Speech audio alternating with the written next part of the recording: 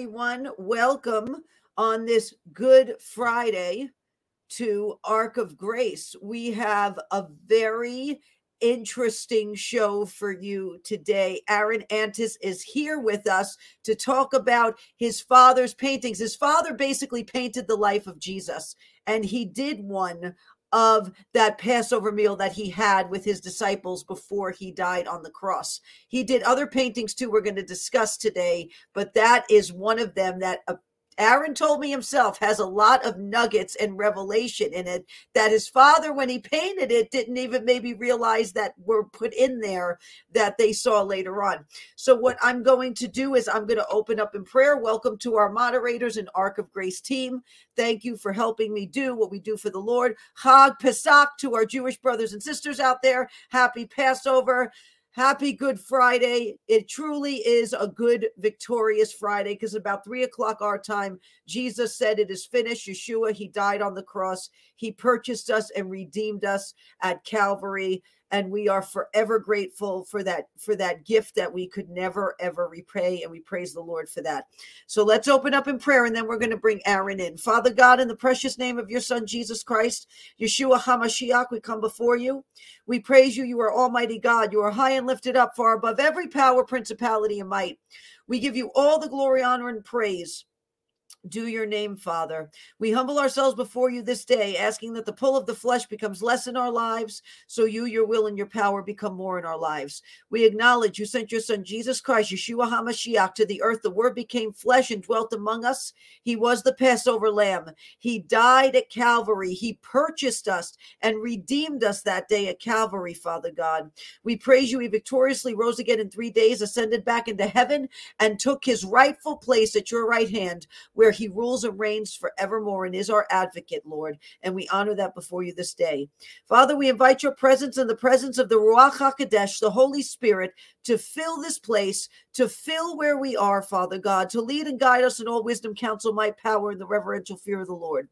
By the power of the blood of Jesus Christ, by the Spirit of the one true living God, may only the truth and power of Almighty God with authority come forth in Jesus' name. Father, take all the glory for yourself. You are the potter. We are most certainly the clay. You are the author and finisher of our faith. Without your breath of life in us, we don't have life, Lord. We praise you, Father God, this day and every day in the name of Jesus Christ. Amen and amen. Amen. Praise the Lord. Okay. Now let's bring in Aaron Antis. Many of you know him from Reawaken America and Clay Clark's sidekick as well. He also has Shaw Holmes. He's like a jack of all trades. Oh, thank you, Amanda. Thank you for the nice intro. And I just want to say, first of all, isn't it wonderful that as bad as everything was on this Friday for Jesus, we get to call it Good Friday? Amen. Because it was so good for us. I loved your prayer there opening up. It just, honestly, I just really felt the presence of God while you were praying. And I'm so thankful for this day because it is such a good Friday. And thanks for having me on.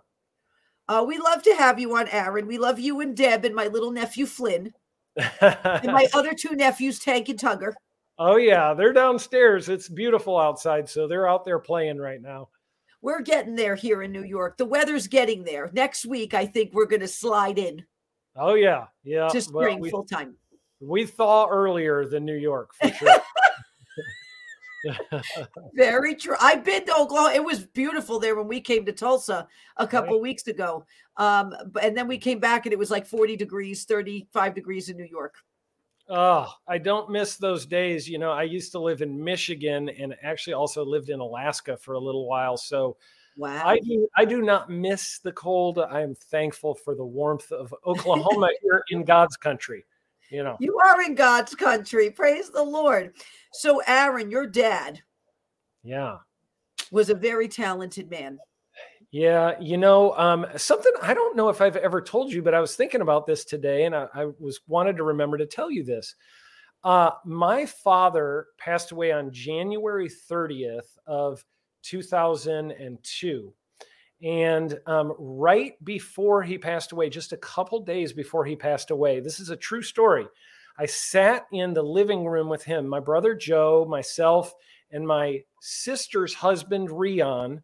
we sat in the living room, and my dad said to us, someday I think you guys should run a home building company. Aaron, you could be over the sales and marketing. Joe, you can be over the production, and Rion, you can be over the accounting. And you know what we do today? All three of us are in those positions at Shaw Homes. So it's really kind of interesting. My dad, many things in his life, he was very prophetic in a lot of things. These paintings that we're getting ready to talk about are one of those things. It was, of course, it started with a vision that my dad had a long, long time ago. Back in 1989, he had an open vision where he saw the crucifixion of Jesus right in his face. I was with him when this happened. Our whole family was actually with him when this happened. And then just like 2 years later, he had a second open vision, and he saw the birth of Christ, the nativity, and he painted both. And then after he got done painting them, he was praying about it, and he's like, Lord, I'm a wildlife artist. My dad was the Ducks Unlimited National Artist of the Year. He was also the Whitetails Unlimited National Artist of the Year. He painted all kinds of animals, you name it, deer, ducks, anything that had fur or feathers, he's painted it. Oh, he would have loved me. Oh, yeah. My dad, he would have loved you for sure. So he painted all those things, and he's like, what am I supposed to do? That's what I do. I do wildlife art. And it was really interesting because the Lord said, it's time to turn from wildlife to eternal life. I've shown you my son's birth and my son's death. Now it's time for you to paint the reason for both. And isn't it just so characteristic of what God does with all of us? He takes us from this wildlife that we live, and he translates us over into the kingdom of his dear son, into eternal life. And so just like my dad's career went in painting, this is what happens, in our lives when we give our life to the Lord. So the one I really was excited to share with you today, and I know we've talked about this a bunch, to talk about what a lot of people call the Last Supper. And my dad was such a positive person. He didn't want to call it the Last Supper. He's like, that sounds too morbid. I'm not calling it that. So my dad called it the First Communion. And that's what this was. And he always kept it on the positive. And what's so beautiful about this is covenant talk. And I think a lot of people don't understand covenant in our current culture. They think of a covenant like a contract, like, oh, I wrote a contract to buy a house, but if I change my mind, I can just get out of the contract. Or, oh, I made a promise to this person, but if I change my mind or circumstances change, I can get out of that promise. But a covenant, as far as the Bible is concerned, is very serious business, and it is not something that is broken. And so, there's so many, phrases in our English language, like I'm a man of my word, or my word is my bond, or, let your yes be yes and your no be no, or I'll swear to my own hurt and change not. Like, these are all phrases that are covenant language. Yes. And if you look at the Bible, it is filled from cover to cover with covenant language in so many ways that we don't even understand. And I think the most important scripture, like as it relates to this painting that I love, is Matthew chapter 5, verse 17 and 18. And these verses say, think not that I am come to destroy the law or the prophets. I am not come to destroy, but to fulfill. For verily I say unto you, till heaven and earth pass, one jot or one tittle shall in no wise pass from the law till all be fulfilled. Well, here's the thing. This is a covenant promise right here. He's literally saying, till heaven and earth pass away, not one thing's going to change until I make this all come to fulfillment. And you'll see how he did this through this painting. So if you'll pull that up on screen, I think it'd be great for the viewers to be able to see this. This painting, of course, is, really the First Communion. And this is leading right up to that moment when Jesus is going to be crucified. There you go. That last one was actually the washing of the disciples' feet, which also happened at the same dinner there. But so here you've got the first communion. And so this moment is a moment where they're going through the Passover dinner. And the thing is for these men who are here at this dinner, which, by the way, I do have to point one thing out. So many people have seen that Last Supper painting where they're all lined up, and it's like the one that hangs on every Catholic person's wall. They must have made reservations for a table for 26 because, you had the 12 disciples plus Jesus, and then they all sat on one side. Like, that is not what it would have been like. You would have needed a table for 26 for that, booking at a restaurant. I'm just saying. So, but this is a more accurate depiction of what it actually would have been. In that day, people, when they would eat dinner, would lay on their left-hand side. They would eat with their right hand. That was how they ate. And they kind of were reclined like at a bench around a table. So this would have been a Passover meal. Now, Jesus, being 33, would have already, gone through 32 of these in his life. And so would all the men around him. So this is a very common practice for them. So to the Jew, this is the Passover meal. This is a meal they've done over and over again. It comes at the end of the Feast of Unleavened Bread. And so, Jesus celebrated it a lot. To the Christian, we would call this the First Communion. This whole story, let me just kind of give a little, for people who maybe don't know this entire story, I think it's good to get some context to this. So Israel was in slavery for 400 years in Egypt. Yes. God tells them he's going to bring them out of bondage and out of slavery. That's what we call the Exodus, or in other words, exit us. We're going to exit out of here. Exit us. We need an exit us right now. Yeah, America needs one of those right about now, don't we? Okay. So like Exodus chapter 12 is where this story comes in. And I'll just read a little bit of this so people can get the context. So it says, "Speak to all the congregation of Israel, saying, on the 10th of this month, every man shall take for himself a lamb, according to the house of his father, a lamb for a household. And if the household is too small for the lamb, let him and his neighbor next to his house take it according to the number of the persons, according to each man's need. You shall make your count for the lamb. Your lamb shall be without blemish, a male of the first year. You may take it from the sheep or from the goats. Now you shall keep it until the 14th day of the same month. Then the whole assembly of the congregation of Israel shall kill it at twilight. And they shall take some of the blood and put it on the two doorposts and on the lintel of the houses where they eat it. Then they shall eat the flesh on that night, roasted it in fire with unleavened bread, and with bitter herbs they shall eat it. Do not eat it raw, nor boiled at all with water, but roasted in fire, its head with its legs and its entrails. You shall let none of it remain until morning, and what remains of it until morning you shall burn with fire. And thus you shall eat it with a belt on your waist, your sandals on your feet, and your staff in your hands. So you shall eat it in haste. It is the Lord's Passover. For I will pass through the land of Egypt on that night, and will strike all the firstborn in the land of Egypt, both man and beast, and against all the gods of Egypt I will execute judgment. I am the Lord. With the blood, now the blood shall be a sign for you on the houses where you are, and when I see the blood, I will pass over you, and the plague shall not be on you to destroy you when I strike the land of Egypt. So it's like, this is a moment in time where they have to take this very seriously. This is not a joke.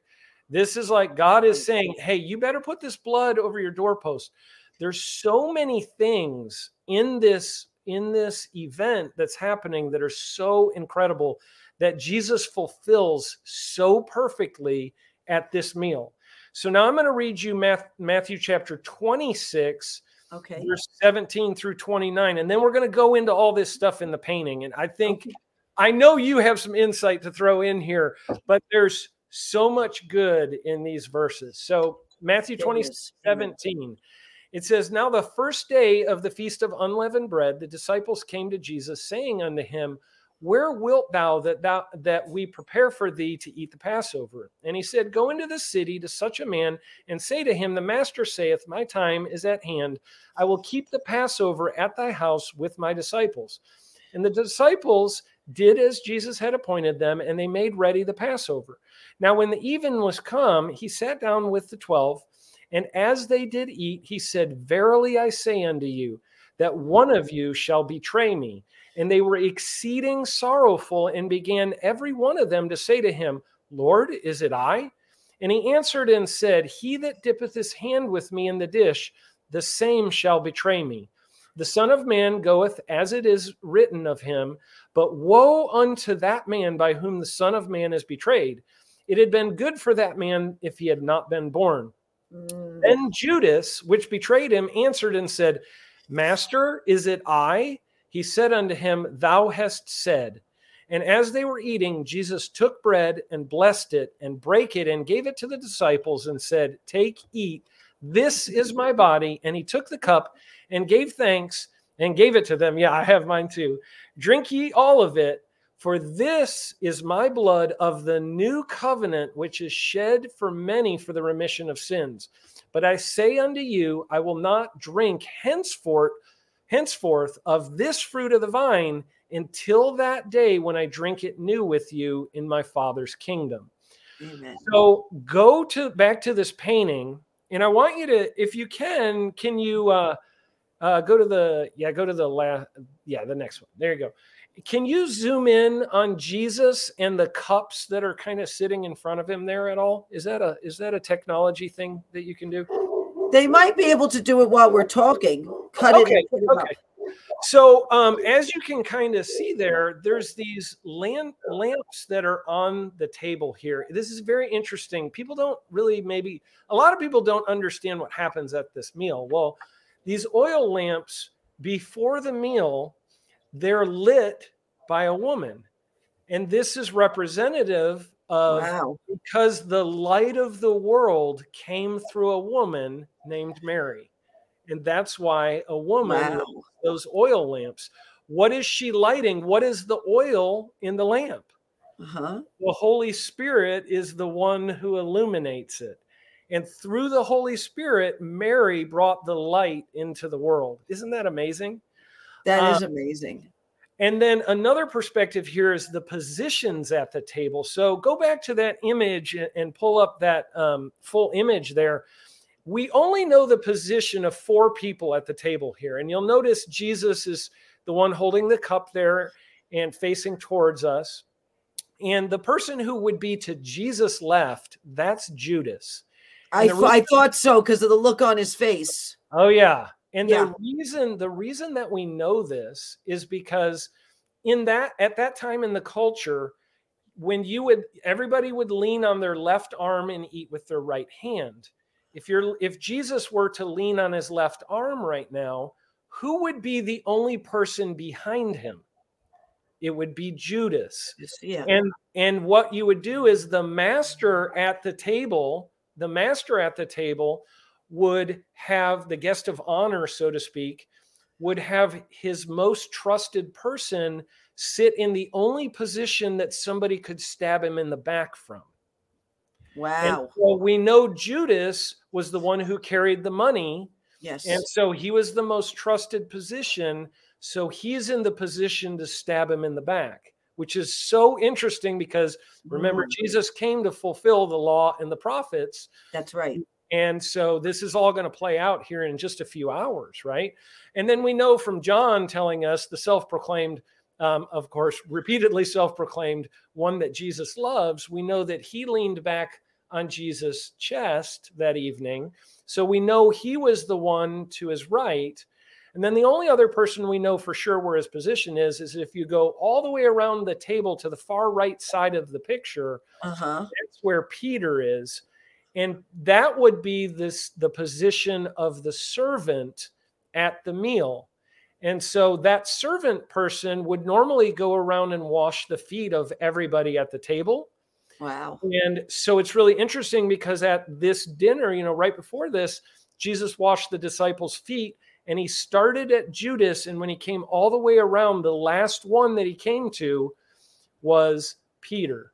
And at that point, Peter's absolute humiliation for this, because Peter's nose was a little bent out of shape because he was the natural born leader.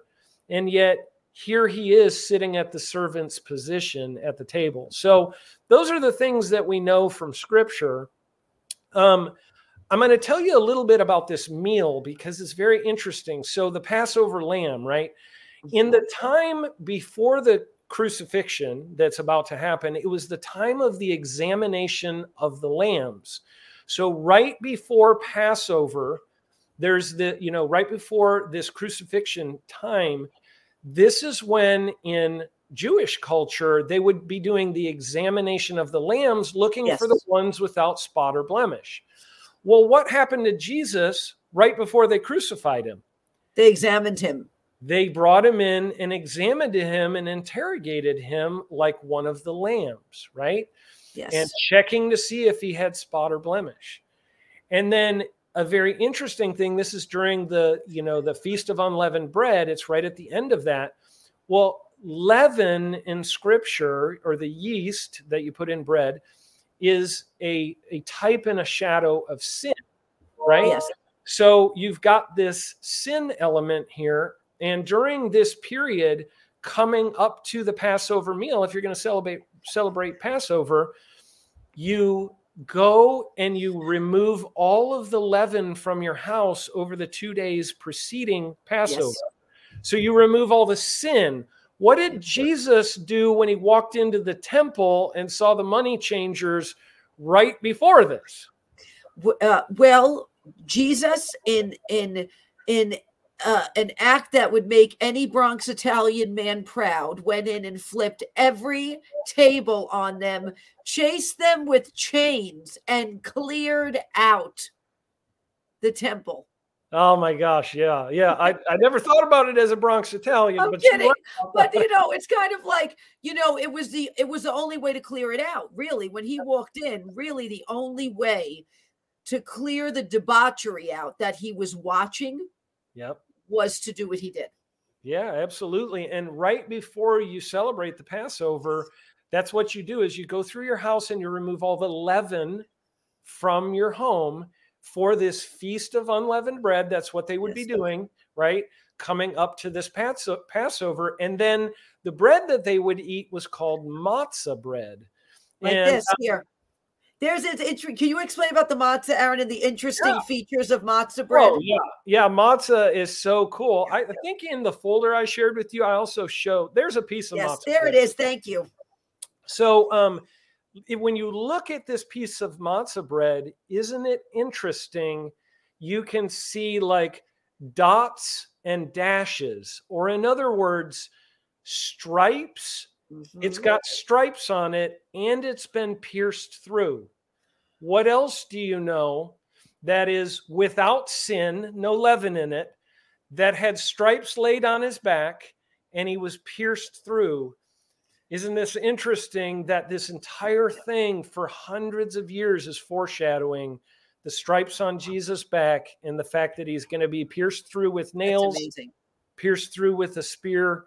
It's such an amazing thing. I mean, he came to fulfill the law and the prophets.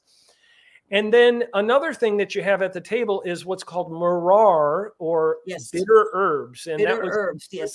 Yeah. Isn't that horseradish? They use horseradish, I believe, in the Passover meal. It's what we would call horseradish, but it's a little different for them. We would struggle to eat their horseradish, but yeah. Yeah. And then, so then 2 days before the meal, you remove all the leaven from the house. You get all of that sin out of your father's house. The kids help with this. And then the next thing that happens is they go to the eating of the meal. Well, I just want to point something out here because we're going to come to a very important part of this matzah bread. They actually have 3 pieces of matzah bread, okay? Yes, they do. In the afikomen, they put it. Afikomen, that's right. Uh-huh. Yeah, and that's what I'm getting to is the afikomen. So you're on it, you know. So you've got the 3 pieces of bread, unleavened bread, represent Abraham, Isaac, and Jacob. Okay, so the middle one there being Isaac. So in Genesis chapter 22, we can read the story about how Abraham took Isaac up to Mount Moriah, and he goes up there. It's a 3-day journey. I think we 3 know of something days. else that's a 3-day journey. He goes up there. He carries the wood on him when he carries him up. He takes him up on a donkey. We know somebody else who came into Jerusalem on a donkey. He goes up there and he's going to offer, Isaac. And Abraham says, "It's okay, son. Don't worry about it." And he takes him up there. And it says Abraham rose up early in the morning and saddled his donkey and took 2 of his young men with him and Isaac his son, and clave the wood for the burnt offering, and rose up and went unto the place of which God had told him. Then on the 3rd day Abraham lifted up his eyes and saw the place afar off. And Abraham said unto his young men, "Abide ye here with the donkey, and I and the lad will go yonder and worship and come again to you." He says, we're both coming back.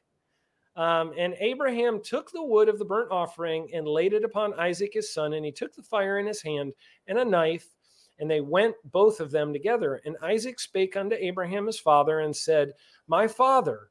He said, "Here am I, my son." And he said, "Behold the fire and the wood, and where is the lamb for a burnt offering?" And Abraham said, "My son, God will provide himself a lamb for a burnt offering." So they both of them together. And they came to the place which God told him of. And Abraham built an altar there and laid the wood in order, and bound Isaac his son and laid him on the altar upon the wood. And Abraham stretched forth his hand and took the knife to slay his son. And the angel of the Lord called unto him out of heaven. The angel of the Lord. The angel of the Lord, and said, "Abraham, Abraham." And he said, "Here am I." And he said, "Lay not thine hand upon the lad, neither do thou anything unto him, for now I know that thou fearest God, seeing thou hast not withheld my son, thine only son, from me."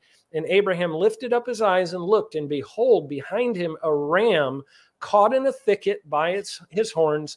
And Abraham went and took the ram and offered him up for a burnt offering in the stead of his son. Now, it's so interesting. What is a ram when it's younger? Oh, it's a lamb. It is a lamb. Yes, it's a male lamb. Yeah, and it becomes. I have one named Moses. Go on. Yes, you do. And I love the picture I have of me and Moses. It's Moses and Aaron hanging out. Wait, I may have that. Hold on, keep talking. I'll see if we have it in here. That was one of my favorite pictures. So the ram, which is a lamb who is fully matured, right? Yes. Has its horns caught in the thorns. And what do thorns represent? Thorns represent sin. Remember back to Genesis, right? In Genesis, yes, God curses the ground and he says, "In thorns and thistles, you'll toil," right? Yes. So sin is the thorns. So the ram has caught on its head thorns. What other lamb do we know who has a crown of thorns on his head later? Yeshua. Jesus came to fulfill the law and the prophets. Missy has just let herself into the room. She has hit the door and opened it herself. This is what I'm dealing with at the Ark. What are you doing? You want to say hi? Okay. Say hi, Uncle Aaron. Hi, how are you? She just wanted to listen in. She probably wants to come take communion with us. I think Missy has shown up to come take communion with us.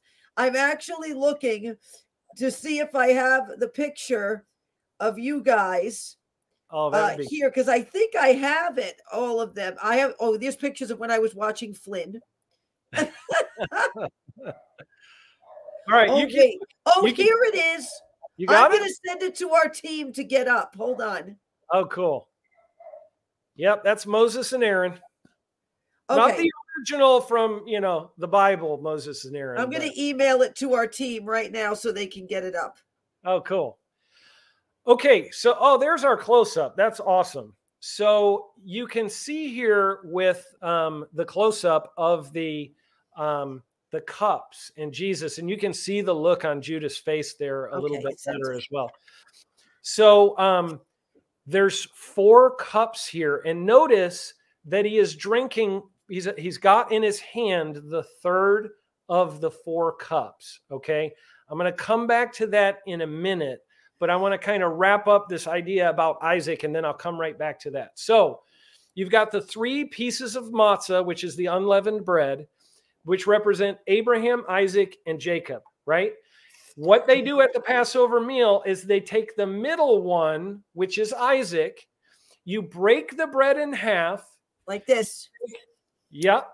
Okay. And this is what Jesus was talking about when he's doing this supper. And we don't realize this is what he's saying.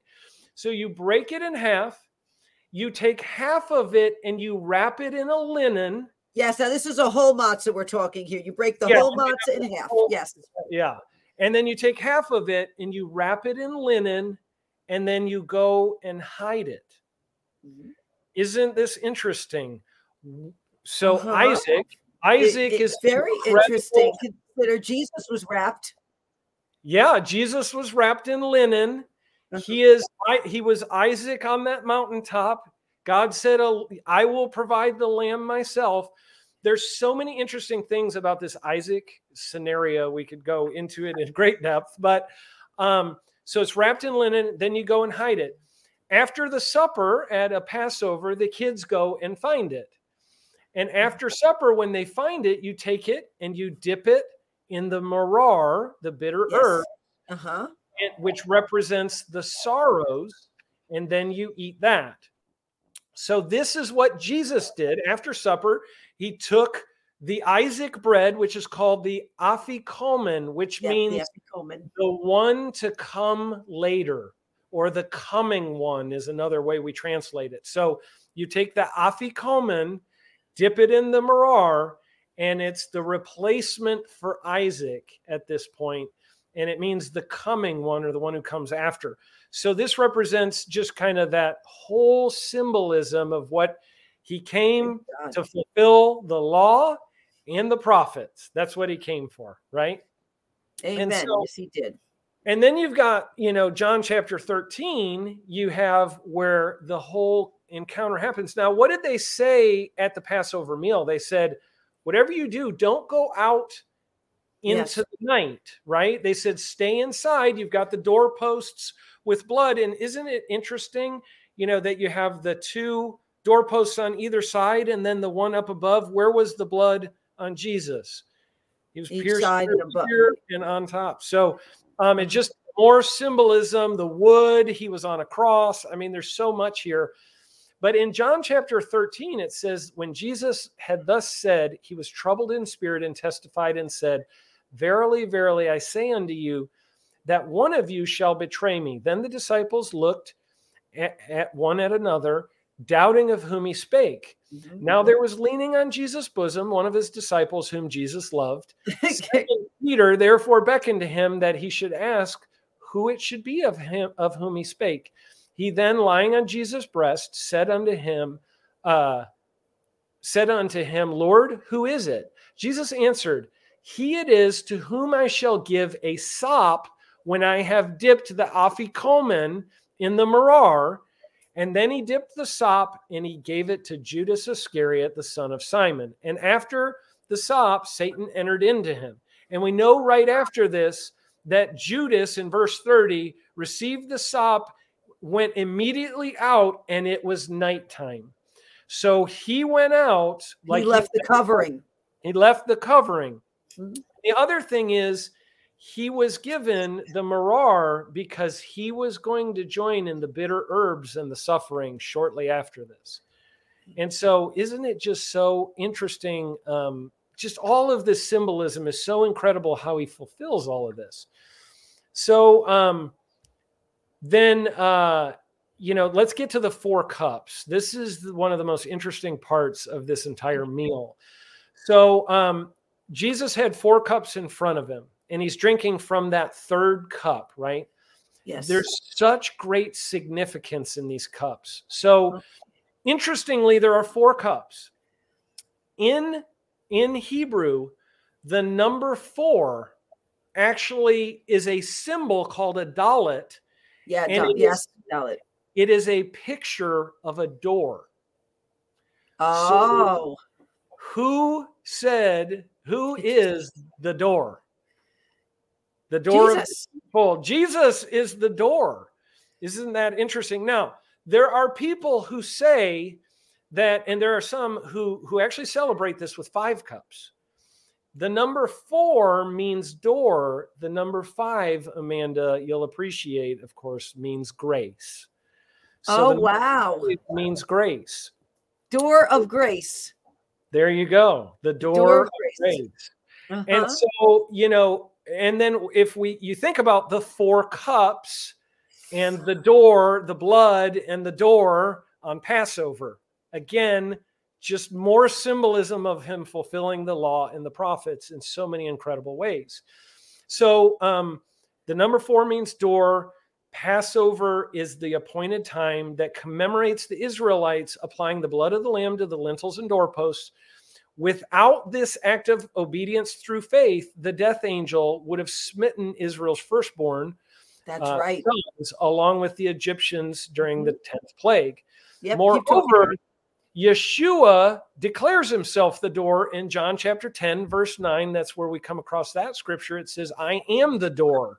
Uh-huh. If anyone enters through me, he will be saved and will go in and out and find pasture. So he literally says, I am the door. If you enter through me, you're going to be saved. He literally just in John 10, verse 9, fulfills the Passover in that statement. It's incredible. Wow. And then it's all those in covenant with Yahweh by faith apply the lamb's blood to the doorpost of their hearts. There's always been one way to the Father since Jesus, and Passover is that entryway or that doorway to covenant. He is striking a covenant at this moment. And I just want to point something out.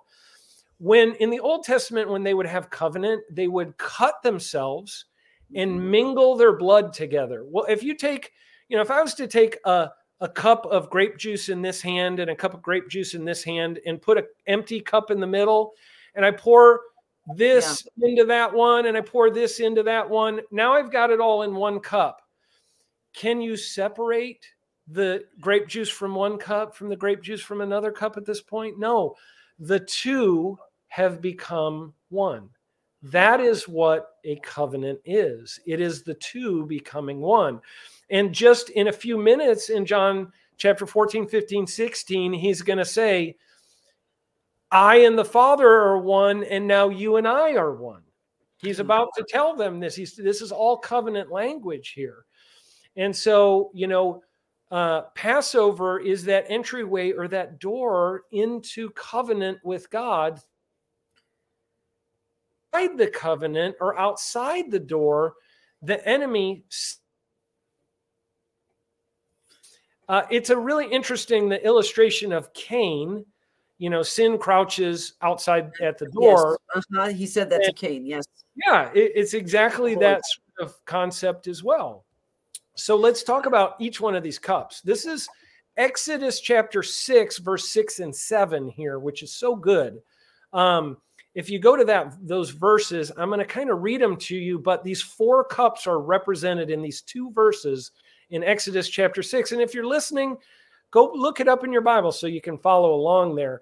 But it says, therefore, say to the children of Israel, I am the Lord. I will bring you out from under the burdens of the Egyptians. I will rescue you from their bondage, and I will redeem you with an outstretched arm and with great judgments. I will take you as my people, and I will be your God. This is where the Passover meal comes from. So the first cup is the cup of sanctification, and this is the one where he says, I will bring you out. Yes. And that's what being sanctified is. I mean, think about the Israelites. They're the set apart ones. They're his chosen ones. I will bring you out of bondage. And now as a New Testament believer, he's saying, I will set you apart. Amen. I will bring you out. That's what he's saying here. And so we're set apart. And then the next one, and a lot of times, by the way, in Hebrew, this is called the Kiddush cup, but Kiddush is just Hebrew for sanctification. Oh, Kiddush, yeah, Kiddush cup, yes. Yeah. My Hebrew's not good. You're better at pronouncing. It's a little Italian accent it helps too. So it does. Yeah. The second cup is the cup of deliverance. This is the phrase, I will rescue you. This is also known as the cup of praise, because if you're going to be rescued, you're going to have some praise in that. Amen. Right? So, Yes. After the story of Exodus, like the ultimate account of liberation from slavery, they read that first, and then the cup of praise is drank right after they read that story, because they're praising God for it. And I think that's such an amazing symbol there. And then the third cup is called the cup of redemption. And this is why my dad painted him holding this cup in his hand. Interesting. And this one is so interesting. It's also called the cup of Elijah. Yes, they do leave a place for Elijah at the table. Exactly. At Passover, they set a place for Elijah always. Yes, that is correct. So this third cup stands for "I will redeem you" from those verses. This is actually the cup we observe in communion now. That's what we observe, because he said, "This is the cup of the New Testament in my blood. Do this in remembrance of me," right? As he's holding this cup. And it's the beginning of a covenant unlike any other. And, I've done other teachings in the past on all the covenants. There's 8 different covenants God had with man. We broke all of them. And then that's why Jesus had to come. And he was like, okay, I'm going to do it for you people. You can't seem to get this straight, If you think too, 8 is the number of new beginnings. So we needed him to come to reset, to help us, because we had broken all 8.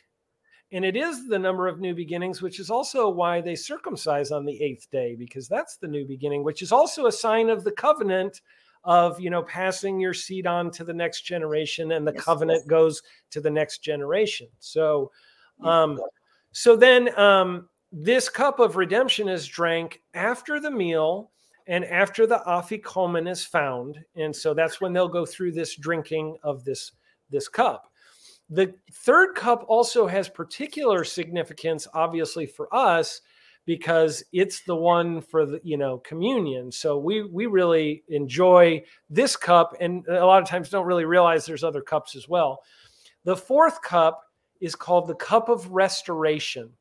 And this is from the verse that says, "I will take you as my people, and I will be your God." In other words, I will restore you back to how it was with Adam. That's literally what he's saying right here, what's being said right here. And so Jesus at this meal does not drink from this cup. He does not drink from the fourth cup. And he says in here, he tells the disciples that he will not drink from it until he drinks it new with us in his Father's kingdom. I think this is probably one of the coolest things ever, because if you're a believer, I believe what is going to happen, everyone partakes, in Passover, they partake of this. It's also called the cup of acceptance. But think about it this way. He says, I'm not going to drink from it until I drink from it new in my Father's kingdom.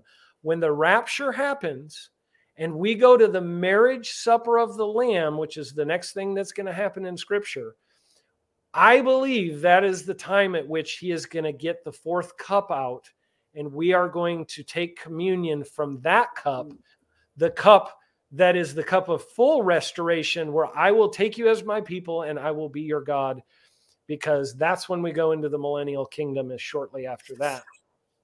And that's in Matthew chapter 26, if somebody wants to read it, in 27 through 29.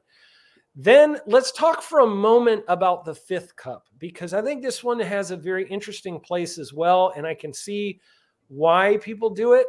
And I think Jewish people who do it don't really maybe understand it, but they will someday. Yeah.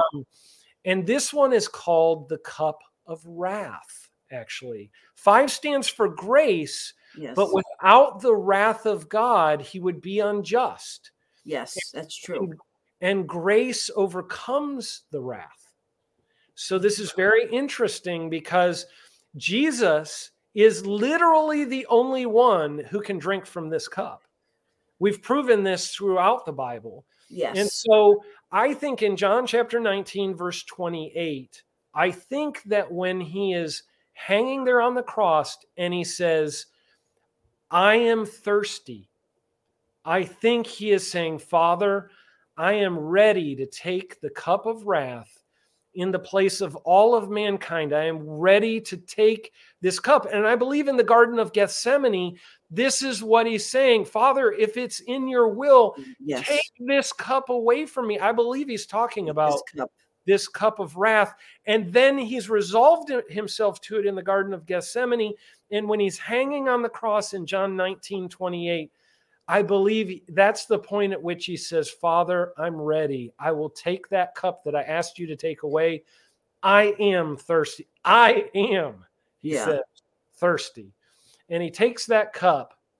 And that is such an amazing thing, because the wages of sin is death, but the gift of God is eternal life. And without paying that price, we couldn't have the grace that we have today. And that's what's so awesome about what he did. He came to fulfill the law and the prophets. And that's what's so beautiful in this painting. I'm going to give you a couple of things just real quick, and then we're going to take communion, that are the ways that Jesus fulfilled the law. And these are just some things that have blessed me so much. I just love sharing them with people. I'm going to just bullet point through them really quick. Okay, and then I'll tell you something interesting about the afikomen. Something very fascinating. You go first. I want to hear it. Oh, you want to hear it? Okay. And we also have the picture of you and Moses.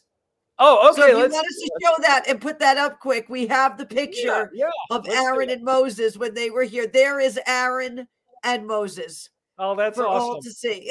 It's very different than how a lot of people right now, Amanda, are probably going, this is not how I pictured this in the Pentateuch.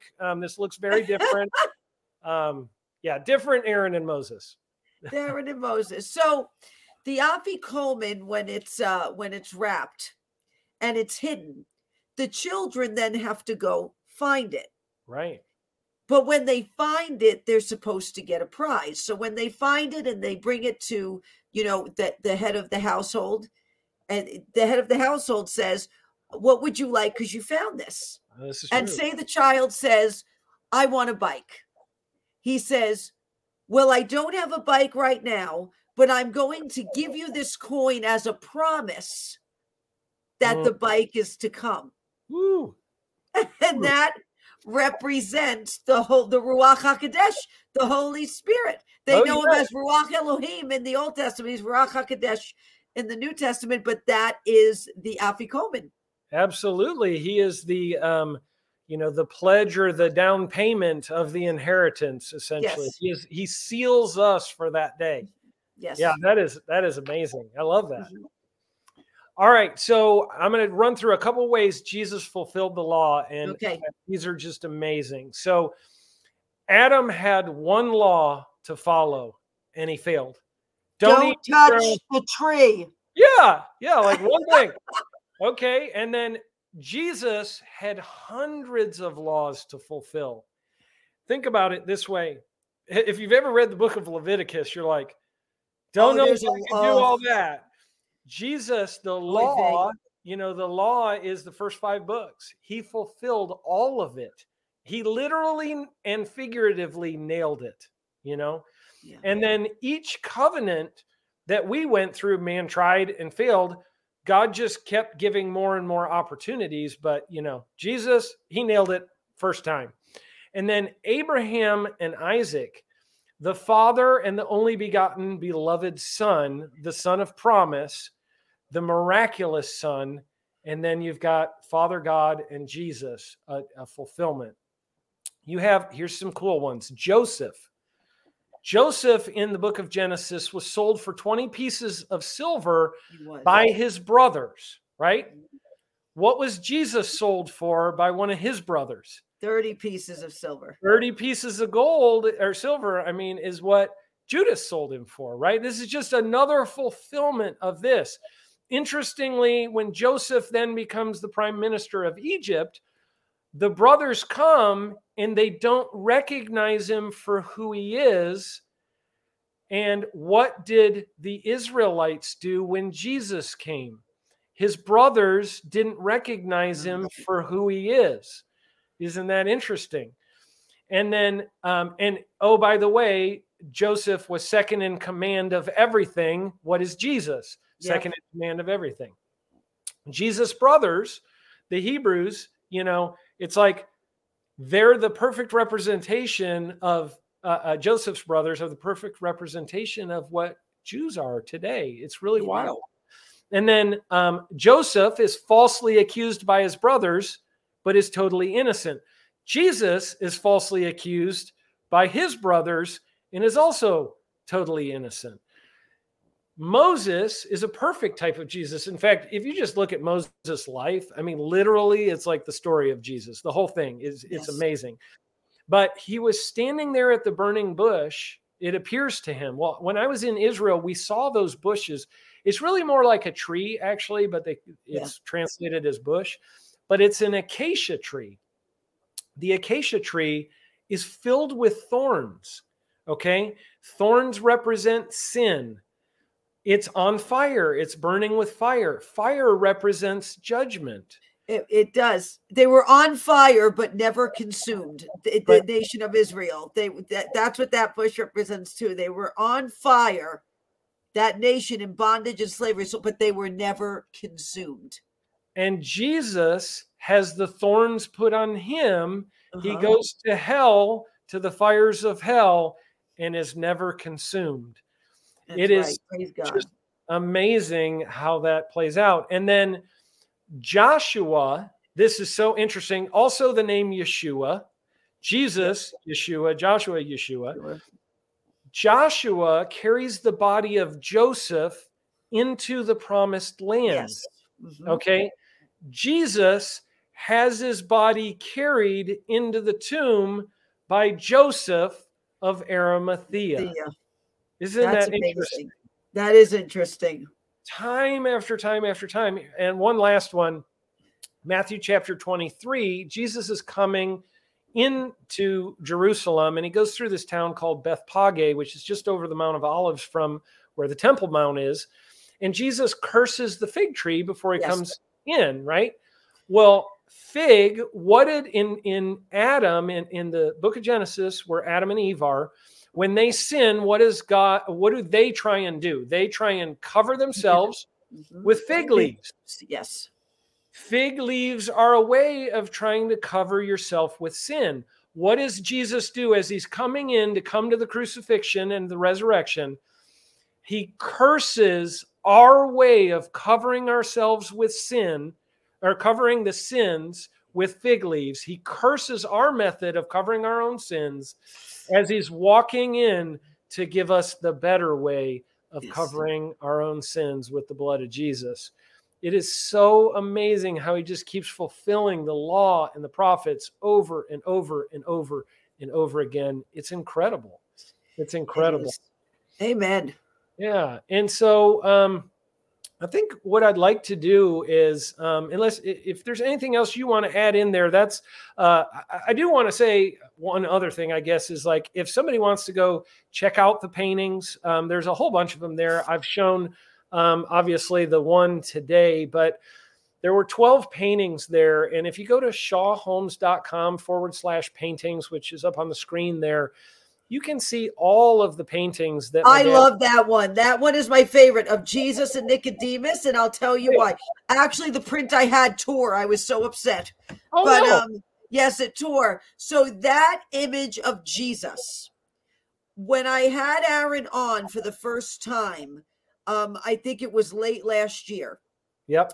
And about 2 weeks before I had him on, I literally had an open vision. I was awake. My eyes were shut. I was a little tired and exhausted and trying to persevere through. And I saw this man walking towards me, and he had the white hood on and the white garment, and he had the black hair and the mustache and the exact image of Jesus in that. And he was walking towards me and smiling, had his sandals on. It was Jesus.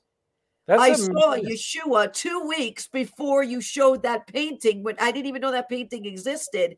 I saw that exact image that is in that painting. I remember when you told me about that. And, my dad just painted Jesus the way that he saw him. I mean, in the vision he had in the first one. And so That's pretty cool. Isn't it? Well, and by the way, if anybody wants those paintings, I put them on there for $77 because, you know, 7's the number of completion. And so anybody can get them for $77. We'll send them to your home. And all of the proceeds from those paintings goes to Ark of Grace Ministries. We just donate that back to Ark of Grace, and just to be a blessing. Very to generous. you guys. We love what you're doing. We believe in you, Amanda, and everything you're doing. So we just want to be a blessing to you guys. So if anybody will go on there and do that, and if anybody gets one of those prints and you purchased one, if you do it within the next 24 hours, if you'll just take a screenshot or take a picture of your receipt there on your checkout screen, and if you will text it to 918-851-0102. That's Clay Clark's phone number. 918-851-0102. That's our phone number for the Reawaken America tour. Then you will be entered for an opportunity to win a backstage pass to the next Reawaken America tour, which is going to be May 12th and 13th at Trump Doral in Miami. We going to Trump Doral. I'm ready. Yeah. So if you get one of the prints, you're entered for a backstage pass. Anybody who sends that to Clay's cell phone number in the next 24 hours will enter you for a backstage pass. Come back, meet Eric Trump and, you know, Peter Navarro, Kash Patel, Amanda Grace, Clay, myself, whomever. You know, we've got 70 speakers at this next event. So anyways, if anybody wants to do that, you can go to shawhomes.com/paintings and we'll get you taken care of. And then just kind of to finish this thing out, I wanted to just offer for people to take communion with us. Yes. You know, we're going to it's so amazing when you think about the covenant that we have. And there's one of my favorite things in Scripture is when you look at the end of the story, right before the guards are coming and seizing Jesus in the Garden of Gethsemane. And, you know, the whole Malchus's ear gets cut off. Peter, you know, tries that. And Judas. And Jesus puts it back on. Jesus puts it back on. And Judas comes up and kisses Jesus. And that's how they know that he's the one. The interesting thing here is Jesus uses the exact same word here when he talks to Judas. He calls him friend with a capital F. Now, this word is the same word that God used with Abram when he turned him into Abraham and went into covenant with Abraham. He called him friend, which is different with a capital F. It's saying, you are my covenant brother. So literally, as Judas is betraying him, kissing him on the cheek, he says, you might have betrayed me, but I will still call you my friend. And that is one of the most powerful statements in all of the Bible, because I know there's got to be people watching right now that you're watching and you're going, I have done something so terrible. You don't know what I've done. I have had so much sin in my life. I have a past. Yeah. I have not repented for all these things. I just want to point out to you that it is not too late. If you are listening to this broadcast, it is not too late. All you need to do is recognize Jesus as your Lord and Savior today, and you will be like, there were two thieves hanging on the cross next to Jesus, okay? Yes. Both of them are guilty of their sin. Both of them deserve to die. But one of them denies him, and the other one says, Lord, when you enter into your kingdom, can I be there? And he says, I'll see you in paradise.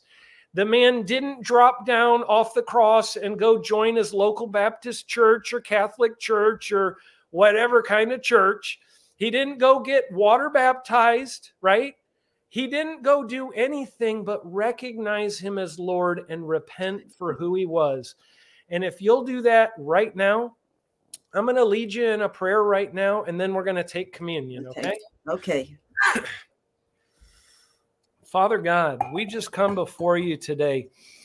And we recognize this covenant that you have laid in front of us, this opportunity that you have laid in front of us. And we accept your Son, Jesus, as Lord and Savior. I make you Lord now in my life. And I ask you to tell me all the ways that I can change, but I can get better for the future, but I accept the forgiveness for the past today. And I repent of my sins. I turn from the direction I've been going in, and I'm going to turn towards you. And I pray this today in Jesus' name. Amen. Amen. So if you did that today, you are a new creation. You are in covenant with Almighty God. So now I want to take a moment here, and I'd like to go ahead and let me get this verse pulled back up here. Give me just 1 second here.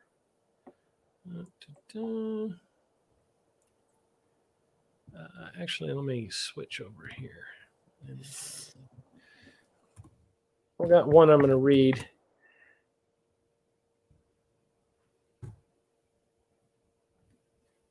So that's not the one I'm looking for here. All right, so we'll read from Mark here real quick in chapter 14, verse 22 through 25. It says, while they were eating, Jesus took the bread, blessed it, and broke it, and gave it to them and said, take, this is my body, and let's go ahead and eat now in remembrance of him.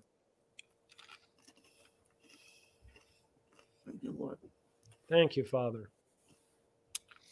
And then he took a cup, that is the cup we now know about, the third cup, right? Oh, you've got a better cup than me. This is my one I got in Jerusalem. Deb and I got these when we were just there. It's my little wooden cup. Aw. It's authentic. Yes, so, it is. Very. It's made out of olive wood, actually. It's pretty cool. Oh, that's wonderful. Yeah. So he took a cup, gave thanks, and gave it to them, and they all drank from it. He said to them, this is my blood of the covenant, which is poured out for many, and it is for the remission of sins. Thank you, Lord. We take it now.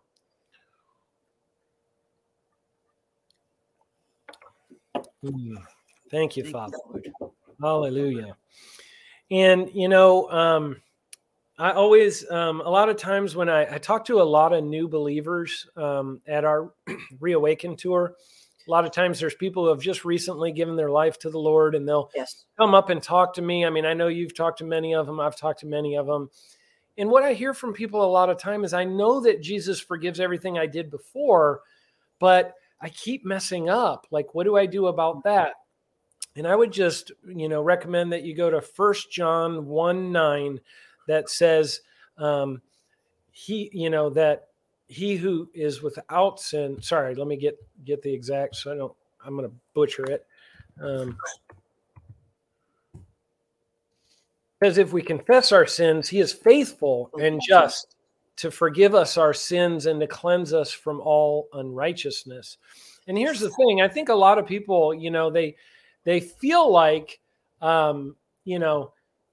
they're not in right standing. But that doesn't have anything to do with being in right standing. I mean, we can feel like whatever we want, but the thing is that we have this forgiveness, this covenant that he made. You know, in the verse right before it, it says, if we claim to be without sin, we deceive ourselves. So it's good that you know you have sin in your life. But if we claim to be without it, we're deceiving ourselves, and the truth is not in us. But the next verse says, if we confess our sins, he's faithful, he's just, and he will forgive us of our sins and cleanse us from all unrighteousness. So we get his righteousness. He took our sin, and it's just such a beautiful picture of the covenant of God. And so, Amanda, thank you so much for letting me come and share about my dad's painting today. I love sharing it with you. And I'm going to send you a new copy of the Nicodemus print. Oh, thank you, Aaron. I love that picture. I was so upset when it happened when we moved offices. that it tore, because I love that picture, because I saw. Yep. I'm going to get you a new one. I'll get it sent out to you here real soon. I think I could send it out probably tomorrow for you. So. Oh, Aaron, thank you so much. Thank you for joining us, Aaron. We always love having you on. All right. I'm glad to be here. It's good to see you, and I'm sure I'll see you again soon. Say hi to Moses for me. I will. Hi to Deb and all my nephews. We love them. All right. See ya. Okay. Bye. All right, bye. And that concludes our interview with Aaron Antis. He's always so filled. He's a wonderful teacher, Aaron. He does most definitely have a teaching gift. And so we love having him on. So a couple of announcements before we end. At about 5:00 p.m. Eastern Standard Time, I am coming back on live because I received a very crucial and pivotal word from the Lord that I have to put out today on Good Friday. So I'm going live again about 5:00 p.m. Eastern Standard Time today, Friday, to deliver that word. So you will see us go live again, and I will be on for that. This Monday, the 10th, we are doing our live Passover Seder. Gus will be joining us for that Seder as well. And so you can go to Amanda Grace, the number 4 him, HIM, .blogspot.com, because your Passover shopping list, our team has put together a wonderful Passover shopping list and even some recipes you can make for Passover if you would like to do the Passover meal with us. Everything you need is on the blog. We are doing it Monday at 6 p.m. Eastern Standard Time because that is closer to sundown.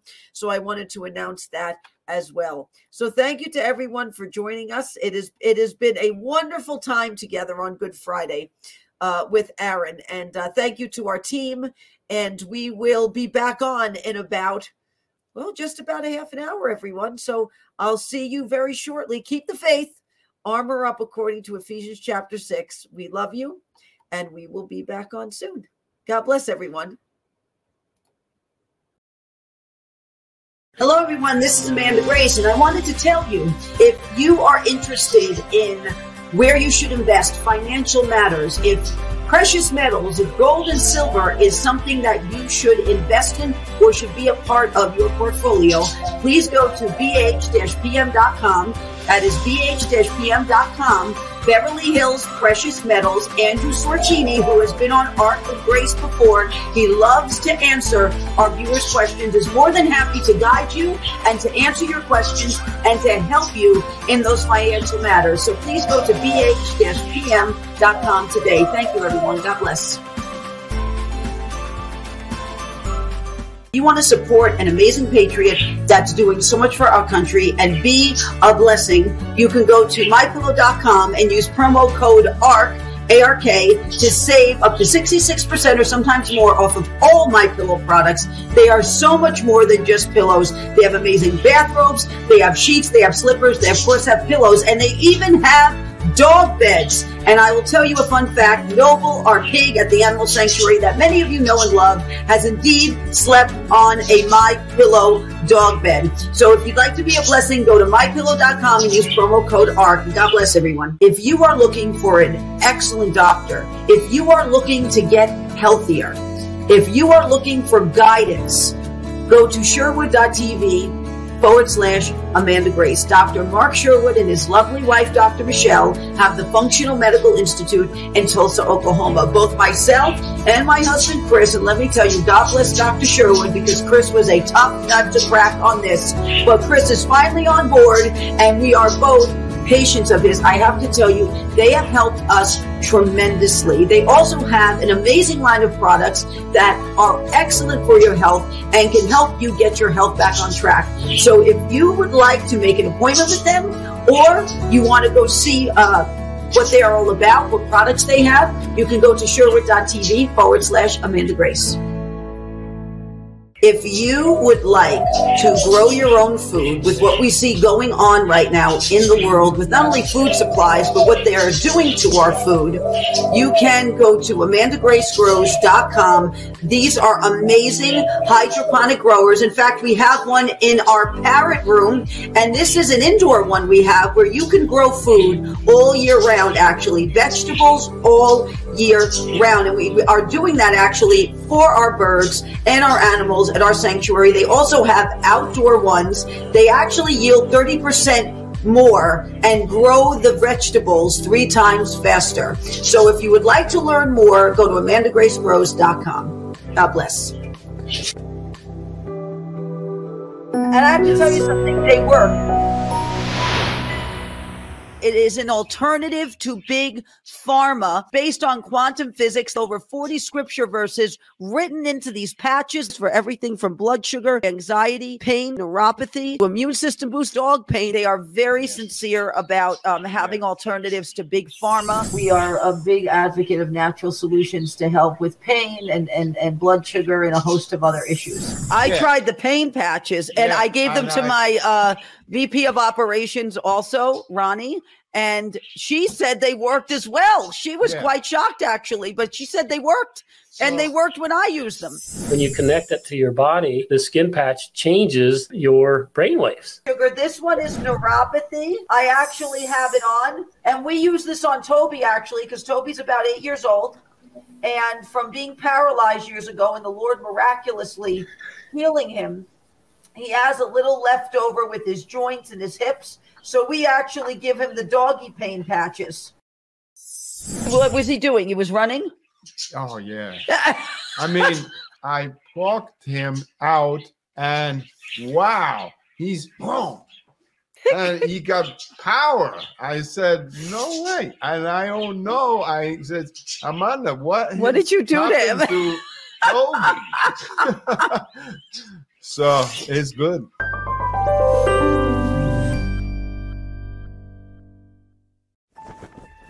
Hello, everyone. It's Amanda Grace. I'm coming to you today to talk to you about Reawaken America. I have been humbled and honored to be a part of Reawaken America since April 2021, when the first one was had at Rhema Bible College in Tulsa, Oklahoma. And I have to say, I have watched so many amazing moments happen for the glory of God at Reawaken America. And seeds get planted in the lives of those that are still seeking the Lord. We have seen many people get set free, healed, delivered. We love to pray over people at Reawaken America. I have prayed with so many amazing people, which include Marty Grisham from Loudmouth Prayer, Pastor Todd Coconato, who also deals in deliverance as well. And it has been an honor and a privilege to pray for so many people, to be able to minister to them, for my husband Chris to be able to minister as well, and for Clay and General Flynn to allow me to even speak there, to even speak and speak what the Lord has to say. People need the word of the Lord in this hour. That is what they need. And so Reawaken America has been a chance for people to come and not only hear the word of the Lord and hear biblical teaching and be prayed for, but also to get necessary information they need, because the word of God says it is the knowledge of the truth that will set you free. And so it's been an incredible experience for us. We hope to see you at upcoming events that are coming up this year. And we are excited to see you there. God bless everyone. This is one of the greatest movements I've ever seen and been a part of. I literally go to President Trump's rallies. I speak there. I speak on his bus tours. This Reawaken tour is literally what it means. It has reawakened the American heart. We hold these truths to be self-evident. All men and women created by go. You know the thing. We will shut you down. We will cite you, and if we need to, we will arrest you, and we will take you to jail. Period. I wasn't thinking of the Bill of Rights when we did this. But no amendment to the Constitution is absolute. God actually spoke to me. He spoke about sacredness. He said to me, Tim, what I place in many, many people is sacred. And if anybody touches what is sacred to me, then it is the end for them. So what I've done in the United States of America is sacred. And there are people on every side that are trying to destroy what I deemed sacred. And it's not going to happen. This is the definition of criminal conspiracy, racketeering, and collusion. This is not a theory. This is evidence.